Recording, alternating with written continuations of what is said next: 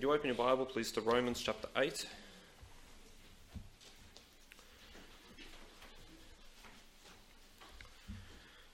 Last week, Pastor Matthew has unpacked for us the first 13 verses, where we learned how we can have victory over sin and not be stuck in the futility and frustration of Romans 7. And his two main points were the new law and the new Lord. And today we're going to consider the new life, which is the central theme from verse 14 through to the end of the chapter. And our particular focus this morning is on our new family identity. So let's pray and then we'll commence. So Father, we thank you that in your grace you have revealed this most spectacular portion of Scripture. May we be struck with awe as we ponder these astonishing truths. Please help our finite minds to comprehend. Please warm our hearts. Help us, we pray, in Jesus' name. Amen. Now imagine you were born into absolute poverty in a time past. There was no family home. You lived on the streets with your parents, finding shelter under bridges you rarely ate, or if you did, it was usually from the trash. Clean water was a luxury. Your clothes were rags. You were frowned upon by society due to your scruffy appearance and hideous stench. The only money was the occasional coin chucked your way by a stranger. Your parents couldn't get work. It was a miserable existence. And there was no chance of this changing for you because education cost money and you had none. You were destined to live on the streets. There was no hope of anything good. But then things got worse. Your parents got sick and they passed away, and now you were an orphan on the streets, derelict, nothing to live for. So you turn to a life of crime. You steal in order to survive, and you get caught. You get imprisoned. A cold, wet, rat-infested cell. But at least there was an occasional meal. One cold morning, the guards come and get you. They load you into a carriage and they take you to a place that you never thought you would get to go, and that was the castle of the king and queen. And you wonder what in the world is going on. And then you are informed that the king and queen have adopted you. You are now part of their family. You are now their child. They embrace you in your filth and welcome you. You now live in the best place in town. You finally have clothes that don't have holes in them. For the first time in your life, you get 3 meals a day. And how amazing was that first warm meal prepared by the best cooks in town. You finally have a warm bed. You have a roof over your head. You receive the finest education. No opportunity is withheld. And the king and the queen, they love you unconditionally. They're so kind. They're so patient, even as you unlearn your bad ways. And the king ensured that your criminal record was cleared. And you get to enjoy every benefit and every privilege of being a child of the king. Now, this is a feeble attempt to illustrate what you and I have experienced as Christians. But the reality for us is infinitely greater because we have been adopted into God's family. We are his children both now and forever. And my friend, that's amazing. And this is the big idea of our text. It unpacks the glorious reality of being in God's family. We're going to spend our time considering this phenomenal reality that slaves to sin are now children of God. I want to do this under 2 headings, they being the adoption into the family and the adoption for the family. And this will help us to grasp our identity and privileges in Christ. So firstly, adoption into the family. And we see this in verses 14 through to 17. Now, what's immediately striking about these 4 verses is that in each of them, God's people are designated as his children or sons. Can understand the term sons includes daughters. And these verses are stressing that Christians are God's children. We are in his family. And this is true of every single believer. Okay, you don't have to reach a certain level before God accepts you into the family. It's true for all Christians, and that is amazing. Okay, because think about it. We were enslaved in sin. Okay, sinners by nature and by choice. We're wicked, debauched. We were the enemies of God. We were rebels. But then we've been miraculously saved. So we've been freed from the slavery of sin because of Christ. And that's astonishing. But God didn't stop there. He also brought us into his family. And this is an extra gift of his grace, because theoretically it would have been possible for God to save us but not bring us into his family. But in his infinite grace and goodness, God in his plan of redemption decreed not only to save but also to adopt. And now we are the children of God. Okay, this is our identity. This is who we are in Christ. And the adoption papers have been signed by the blood of Christ. They've been sealed by the Holy Spirit. It's irrevocable. Every Christian, both now and forever, is a member of God's family. That's exciting. Praise the Lord. Now, when we consider the doctrine of adoption as it's found in the New Testament, it seems that the Apostle Paul had the Roman concept in mind. And one commentator offers this helpful insight. He says the term adoption may smack somewhat of artificiality in our ears. But in the 1st century AD, an adopted son was a son deliberately chosen by his adoptive father to perpetuate his name and inherit his estate. He was in no way inferior in status to a son born in the ordinary course of nature, and might well enjoy the father's affection more fully and reproduce the father's character more worthily. And what's interesting is that a naturally born heir, according to Roman law, could actually be disinherited. But an adopted heir could not be disinherited according to the law. And this is the concept that Paul has in mind, the concept that gave one special dignity, that gave one family membership, and all of its affiliated privileges despite not being born into that family. And this is the reality that is true for the believer. We are in God's family. Our previous family ties have been severed, they've been disannulled, and now we enjoy the rights and the privileges of being a child of God. Okay, our life has been changed completely. We were that homeless orphan enslaved in sin, but now we're a child of the King. God is our Father.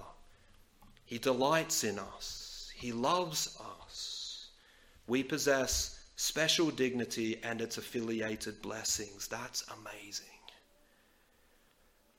And one privilege of being in a family is that you get to be part of the inheritance.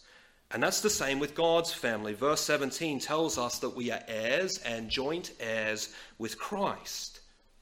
Okay, so this speaks of an inheritance, a heavenly portion that's incorruptible, undefiled, that fadeth not away. So in other words, God has marvelous treasures to give us.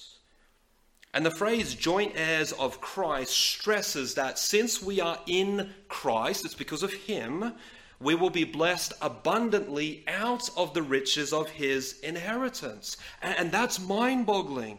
This is astonishing grace. We can't be sure exactly of what's included. It could well contain the idea of God himself being the inheritance. That's an Old Testament concept. But whatever it includes, it's astounding, it's glorious. Okay, so we learn that we are the children of God. We are assured of a great inheritance. And this is all too great for our finite minds to grasp. Okay, but this is who we are in Christ. This is what we have in store for us as God's adopted children. And in light of these wonderful realities, the text offers 3 assurances that one is a child of God. Okay, this is something that we want to be certain about, and it's possible to possess certainty. Okay, so 3 things that will be true of the child of God. Number 1, they will be led by the Spirit. Okay, we see in verse 14 that the child of God will be led by the Spirit. Okay, this doesn't mean that we earn sonship by being led by the Spirit, but rather this is evidence that we are sons. Or to put it differently, the Spirit will not continually lead, okay, that's what the tense of the verb conveys, those who are not part of the family. But the continual leading of the Spirit testifies that you are part of God's family. Okay, this verb led, it's in the passive voice, so this is something done to us. But what does this work of the Spirit refer to in our text? Typically we associate the leading of the Spirit with guidance or direction, particularly with decision making.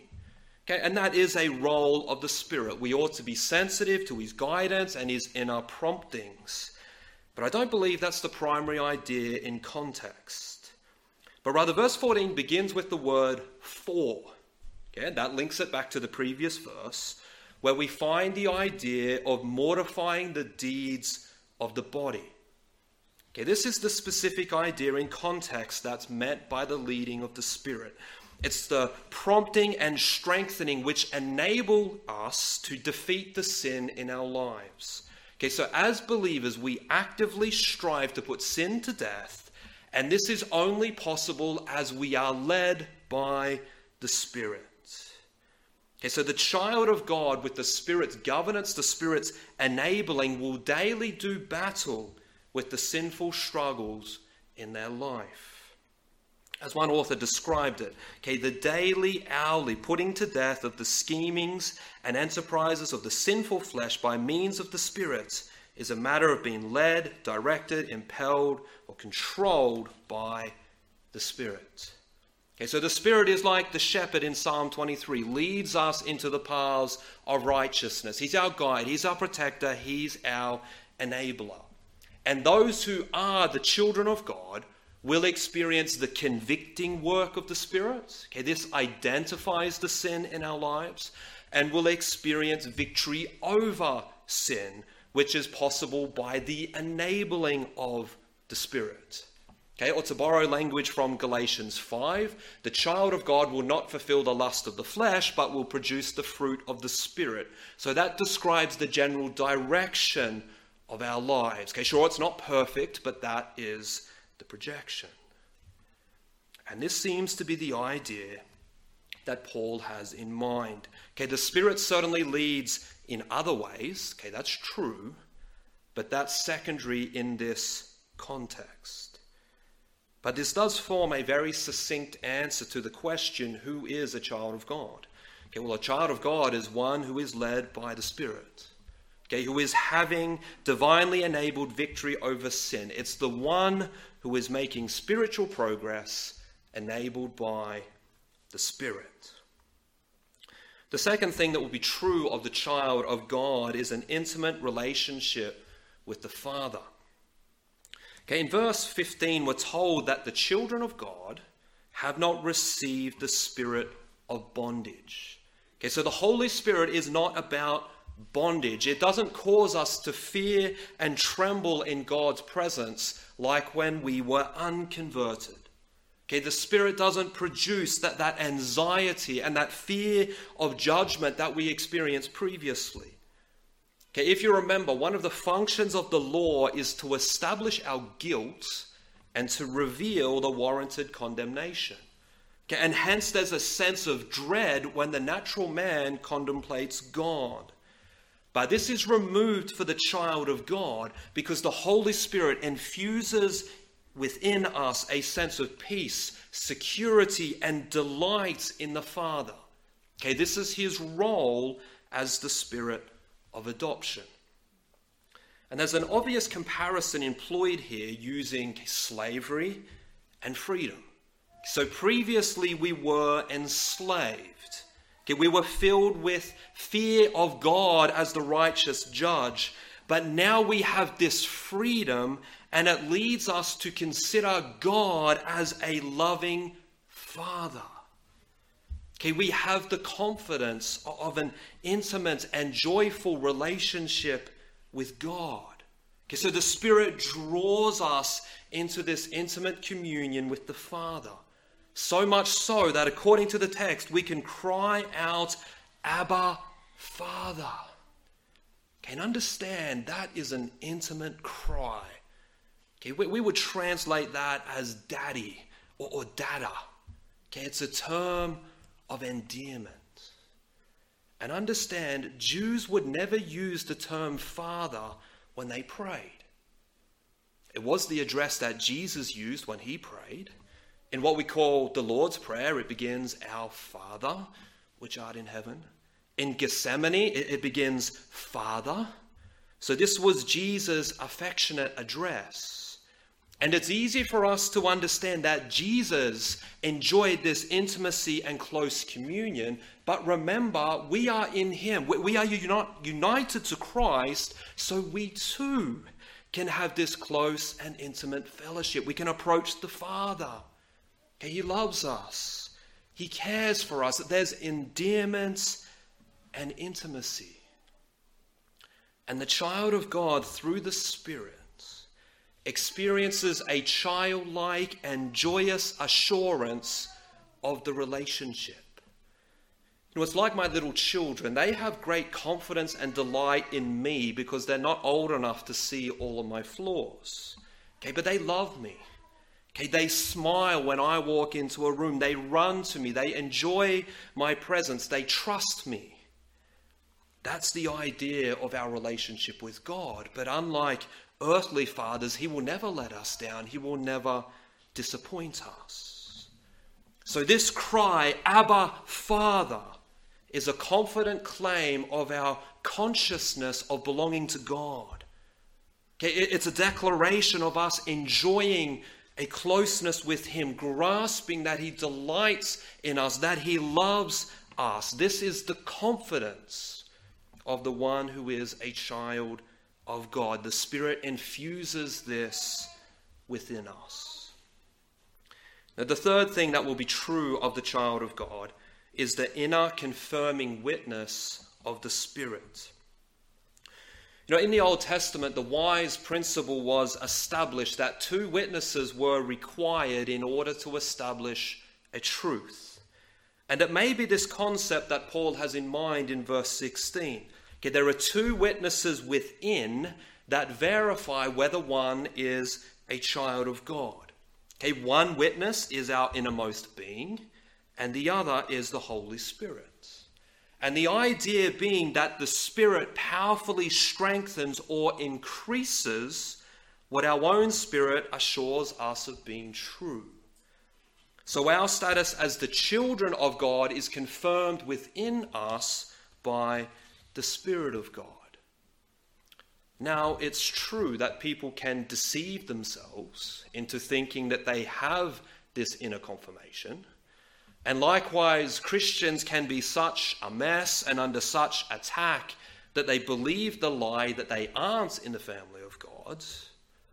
Nevertheless, the Spirit works within. Okay, and understand that our God wants us to be certain of our status as his children. Okay, he wants us to be confident in our identity as children. And that's why the Spirit bears witness. And understand, this is an ongoing ministry. And this verb to testify or to give evidence, the same word was used by Paul in Romans chapter 2. Okay, he was talking about our conscience. Our conscience gives evidence. It causes conviction. Okay, and the Spirit confirms and grows our assurance. And my friend, this is why it's so vital to be walking in the Spirit, because as we walk in the Spirit, this will result in an increased confidence in our adoption. Okay, that's why believers in the flesh often struggle with assurance of salvation. Okay, but God does not want us to live in doubt. He wants us to possess confidence and assurance of our identity as his children. Okay, this is one of the functions of the Spirit. And I trust that you are part of God's family, that you know this. Understand that entrance into the family is possible only through Jesus Christ. Okay, by repenting of your sin, by placing your faith and trust in him, believing that he is God and that he died for your sins on the cross and rose again on the third day. Okay, the adoption papers must be signed by the blood of Christ in faith. But for those of us who are Christians, we're adopted into God's family. We are heirs with Christ. We can enjoy an intimate relationship with God. He's our Father. We are his children. This is our identity. Okay, we were destitute. We were depraved. We were enslaved. But now we are the King's children. We enjoy the status and privileges of being in God's family. And yet, the Christian lives in a tension. Theologians refer to it as the already and not yet. Okay, there are some things that we possess. There are some things that we enjoy already, but there are some things that are not yet. Okay, we have many glories awaiting us. And yet, in the present, okay, right here, right now, even as the children of God, we will face difficulties. Okay, in fact, a condition of the glories is suffering. That's what the text says, and that's a biblical principle, suffering before glory. Okay, that was Jesus. Okay, he suffered before the glory, and we are in him, which means we get the suffering too. Okay, all the children of God will suffer for Christ. Okay, being a child of God does not mean that this life will be easy. But whatever we endure, understand for some that is huge. It's nothing compared to what awaits us. That's what the text says. Okay, so the sum total of the challenges of life is but a drop of water compared to the oceans of glory that await us. That's the message of verse 18. Okay, all of the sufferings of life are easily outweighed by the eternal glories lavished upon us as the children of God. And so great are the glories that the creation, the Christian, and the Comforter are longing for them. And this is what we will unpack in our second point, which I've entitled Adaption for the Family. Okay, God is at work to prepare us for what awaits us as his children. And we see three different groanings in the text as the future glories are anticipated, which reveal three different adaptions for family life. Okay, so number one is the groan of creation. You know, an important thing for a family is a home. Okay, and a dad must provide that for his children. Okay, that's my responsibility as a father. I must provide shelter for my children. And God will provide us with a most spectacular home. Okay, our eternal home is referred to as the new heavens and the new earth in the Bible. Okay, so he will recreate this world into our eternal abode. But in the present, the creation is groaning under the curse and in desire for the coming glory. Okay, we read in verse 20 that the creature, which is referring to the creation exclusive of people, angels, and demons, Okay, so the physical world, the earth, was subject to vanity, to futility. Creation was subject to suffering, to death, to decay. And notice it says not willingly. So this is not because of some inherent fault in the earth, but rather it's a result of the fall of mankind. Okay, Genesis 3 reveals that the created realm was cursed. Okay, this was a consequence of the fall. So the Lord removed some of his sustaining ministry. Okay, verse 20, when it says, by reason of him who has subjected the same in hope. Okay, this means it was God that subjected the created realm to the curse. Okay, and as a result, the animal world was invaded with fear and violence. The earth, it seems to be against itself and against man. There's floods, droughts, storms, earthquakes, cyclones. There's death and decay. Sure, beauty remains, but it's all tarnished by the impact of sin. Okay, the earth is not as productive as it once was. It's slowly winding down. The effects of the curse are everywhere. Okay, the physical universe is frustrated and fractured. It's enslaved in a cycle of decay, death, and decomposition. And there's a graphic image employed to explain it in verse 22. Okay, the earth is groaning and travailing. Okay, and the idea Paul had in mind was that of a lady in childbirth.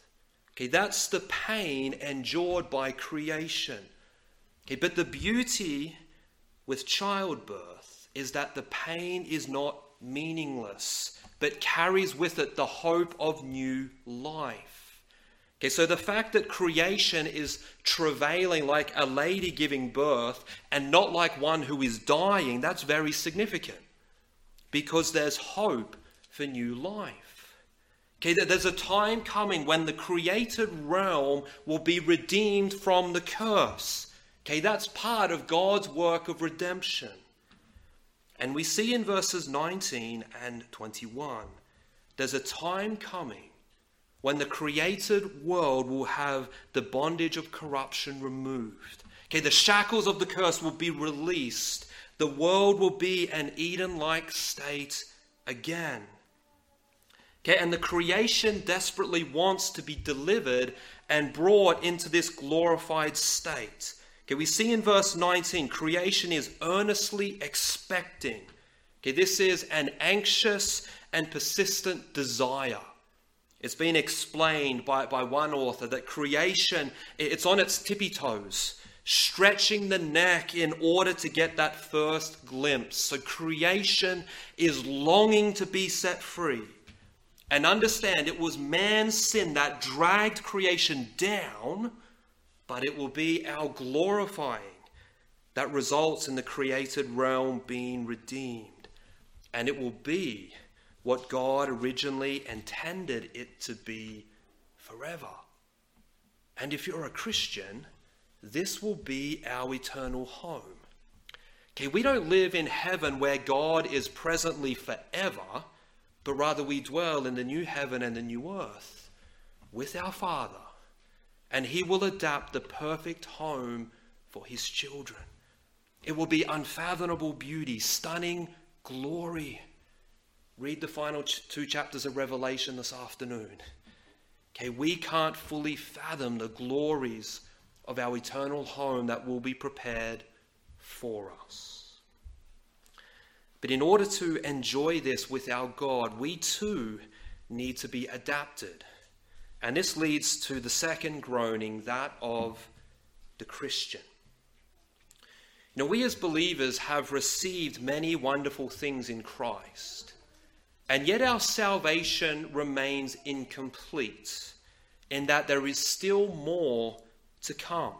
Okay, there's this tension between what God has already inaugurated and what he will consummate in the future. Okay, and in between, in this already and not yet phase, this often causes us much pain. Now, it's vital for us to grasp and believe that what remains to be completed is guaranteed. Okay, we don't need to fear that the work will go unfinished. Okay, God's not like that tradie who starts the project but then never comes back to complete it. But rather, God will complete every project.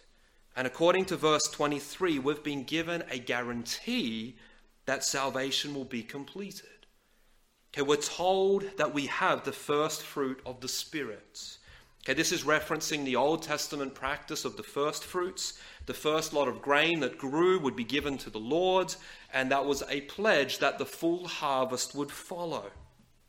So the indwelling Holy Spirit is like a down payment that assures us that the work will be completed. Okay, we have God's word, we have this assurance. But we need to understand, okay, that although it's true we are adopted now, okay, there's a sense in which our adoption is incomplete.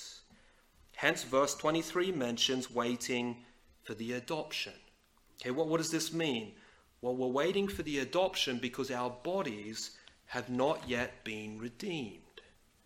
And hence the creation and the believer is groaning in discomfort and discontent. That there's a symphony of sighs because we're still waiting the redemption of our bodies. Verse 23.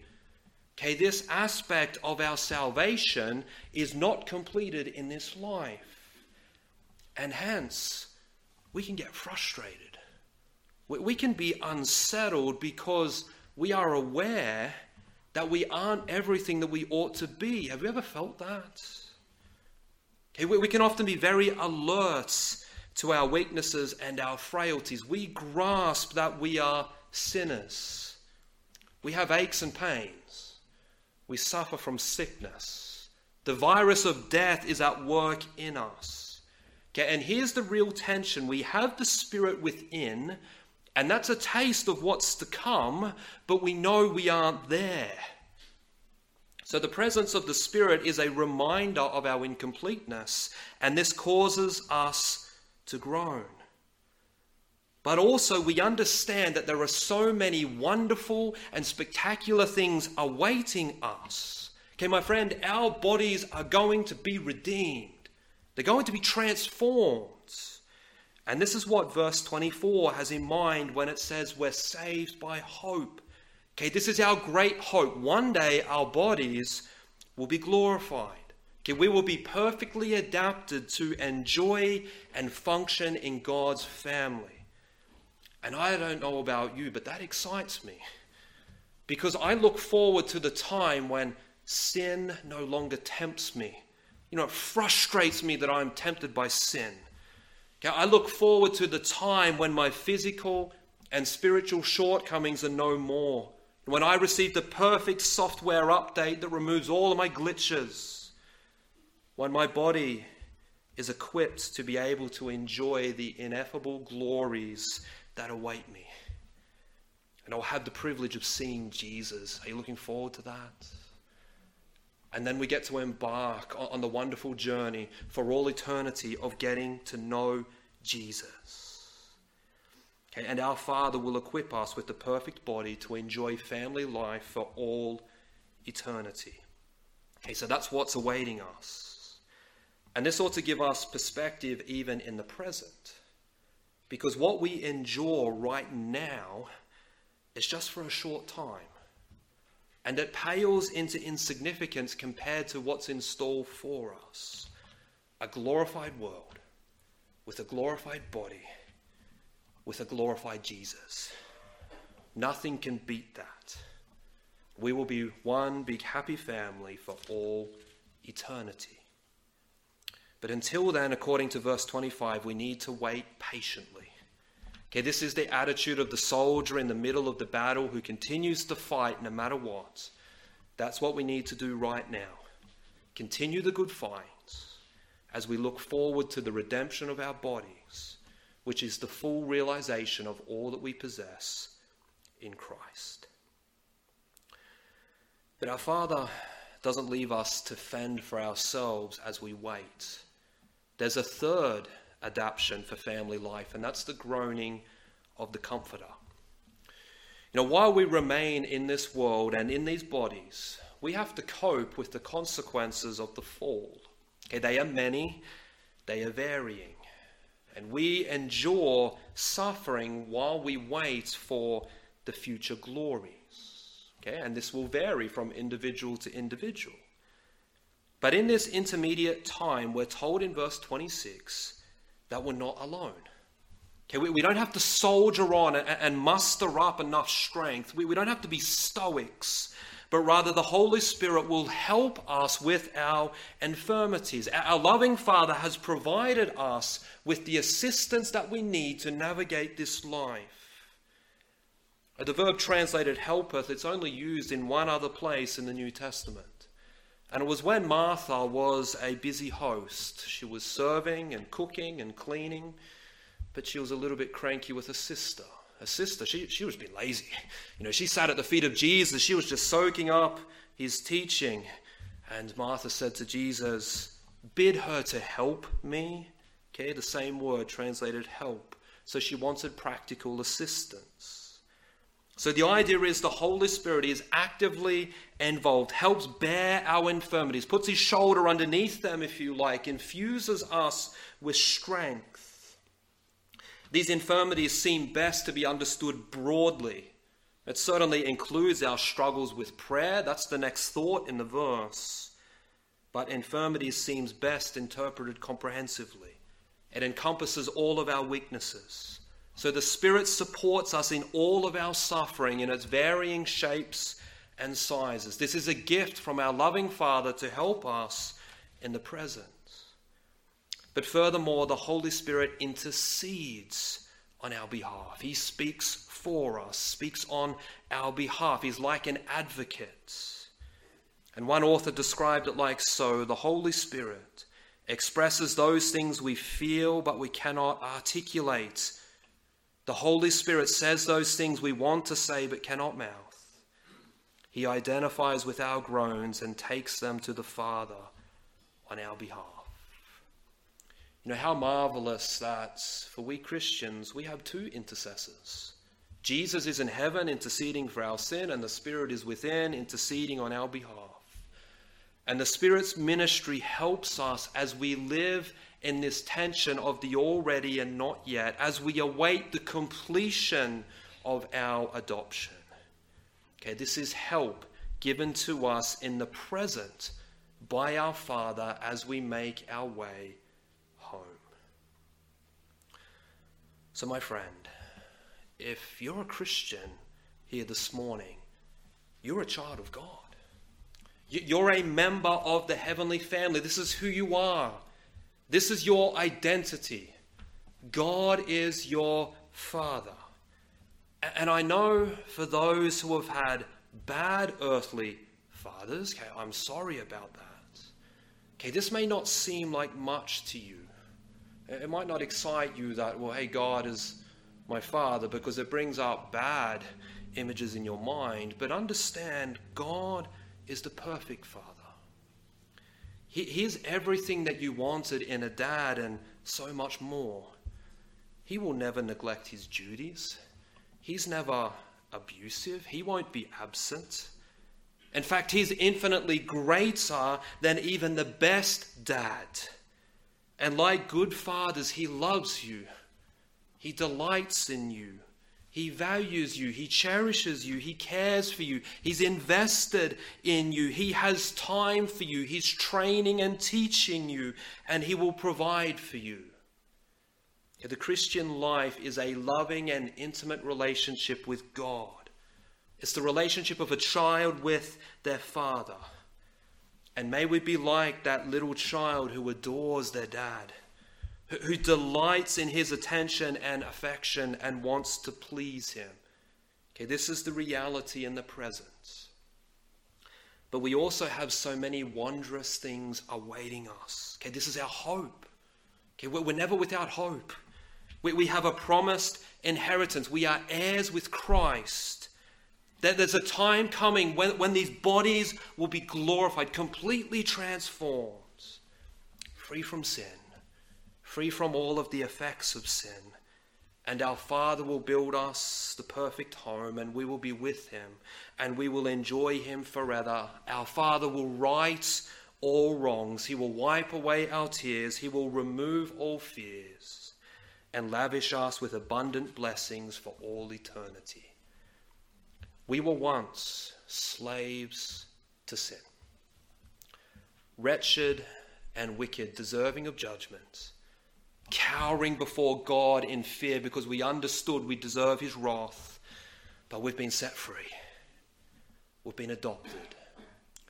We have been transformed from slavery to sonship, and now we'll sit on God's knee and enjoy his warm embrace because we are his beloved children, both now and forever. This is our privileged position because of the work of Christ.